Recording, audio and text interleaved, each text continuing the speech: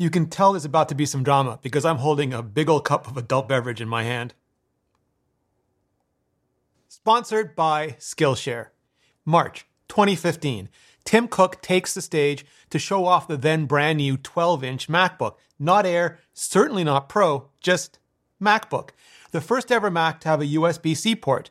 The first ever laptop, just one USB-C port, a Force Touch trackpad, and a butterfly keyboard. Flash forward to October 2016, and Tim Cook once again takes the stage, this time to show off a completely redesigned MacBook Pro. It has 2 to 4 USB-C ports, but that's all it has. No USB-A, no MagSafe, no HDMI, no SD card slot, and no function keys, but also that Force Touch trackpad and butterfly keyboard. Also a touch bar. The 2-port entry-level MacBook Pro was pitched as a de facto MacBook Air Pro, something for everyone who wanted a Retina MacBook Air fully 2 years before Apple would make an actual Retina MacBook Air. Going all in on USB-C caused immediate consternation though, because dongles, not for pros who constantly migrated from VGA to DVI to Dual Link to DisplayPort to Mini to HDMI, from FireWire 400 to 800, from Thunderbolt 2 to 3, from various flavors of SD to CF. Yeah, some of you were about to visit Dongle Town. We were born there. But for tech nerds who fancied themselves pros, but really had a far greater overlap with mainstream consumers, who only really had USB-A cables, accessories, and peripherals, and who suddenly found themselves fully thrust into dongle life for the very first time, and at hitherto unimaginable scale. Also, that butterfly keyboard, which I'll get to in a 5-alarm fire-hot minute. See, Apple had been looking at the market, the PC market, where they traditionally had only a single-digit share when it came to the Mac, and then the phone market, where they'd been just spectacularly more successful with the iPhone, but particularly the tablet market, where the iPad had pretty much become the market. And Apple had done that not by trying to make the iPad more like a desktop PC, because that's what their competitors had done to try to compete with the iPad, and utterly failed, but by making it more like a console, an appliance, something for the far bigger market of people who hated PCs, who felt intimidated by them, alienated even. Obviously, the MacBook is a PC, but Apple had been making it more and more iPad-like, appliance-like over the years, following on the heels of the MacBook Air, from when Steve Jobs walked into the Mac room, dropped the iPad right on the table, and demanded to know why the Mac team couldn't just do that. And in some ways, some important ways, it worked. Apple sold just a crap ton of these new MacBook Pros, not to traditional pros doing high-end video and audio and graphics work, but to a rapidly growing developer base and to a whole new generation of people who simply self-identified as pros, who wanted the smaller, lighter, Air-like experience, but also just coveted the Pro branding, even if they didn't have anywhere nearly the same needs. And I think Apple really thought they could try and satisfy both. See, Apple is used to having everyone hate just every change they make, at least at first. So they've come to figure if they just hold course, we'll get over it, come around, quit complaining, and see their new way really is the better way. That's what happened with the Force Touch trackpad. Most people love the mechanical trackpad, and most people have come to love the proprioceptive lie that is the new Taptic trackpad. But that absolutely did not happen with the butterfly keyboard. Most people love the old scissor switch keyboard. Some people liked the new butterfly keyboard better, but others just hated its typing guts. And that didn't change. That never changed. And since Apple's the only one that makes Macs, it's not like PCs where if you hate Apple's version with Butterfly, you can just go buy Lenovo's version with scissor keys. Since Apple is the only one that makes Macs, you could just buy it or be pissed by it or both.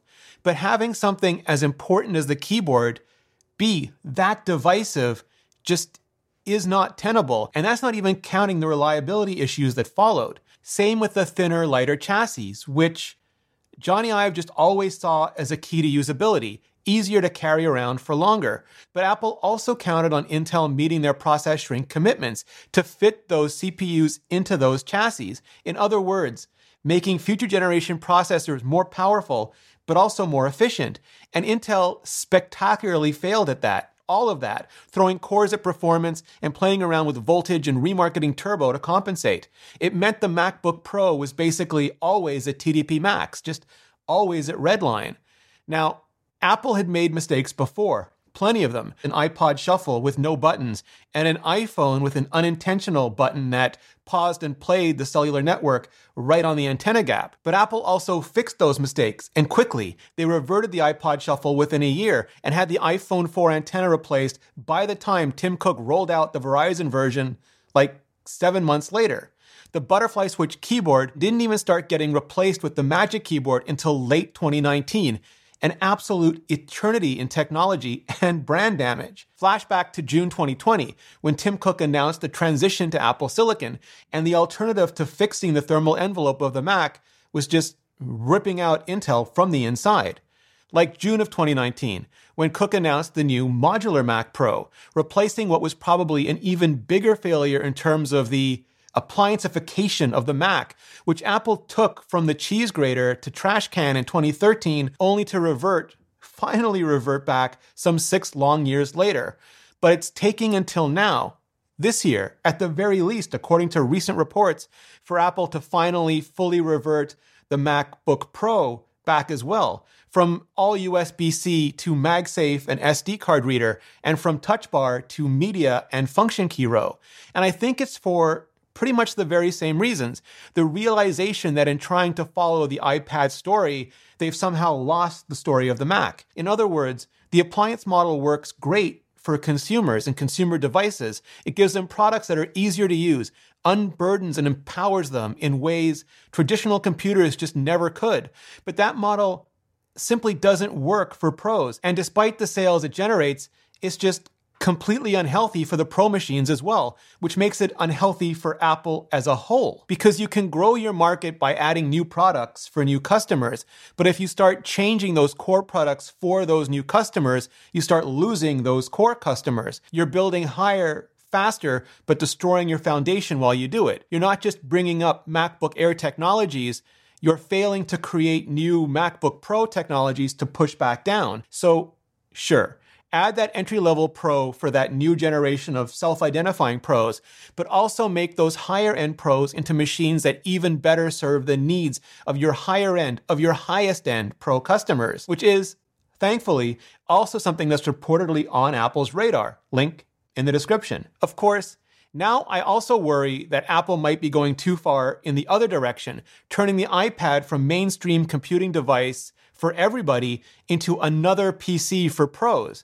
But more on that in a future video. And if you disagree with any or all of this and want to make your own video to just drag me across the YouTubes, Ali Abdaal's got a terrific class on video editing with Final Cut Pro 10, from beginner to YouTuber, that'll get you started right, at least right now. Also, Christopher Rhodes' class on video on a budget will really help you up your game, because that's the true power of Skillshare. It isn't even just one class or several classes. It's an entire online learning community that offers membership with real meaning and with an annual subscription that's less than $10 a month.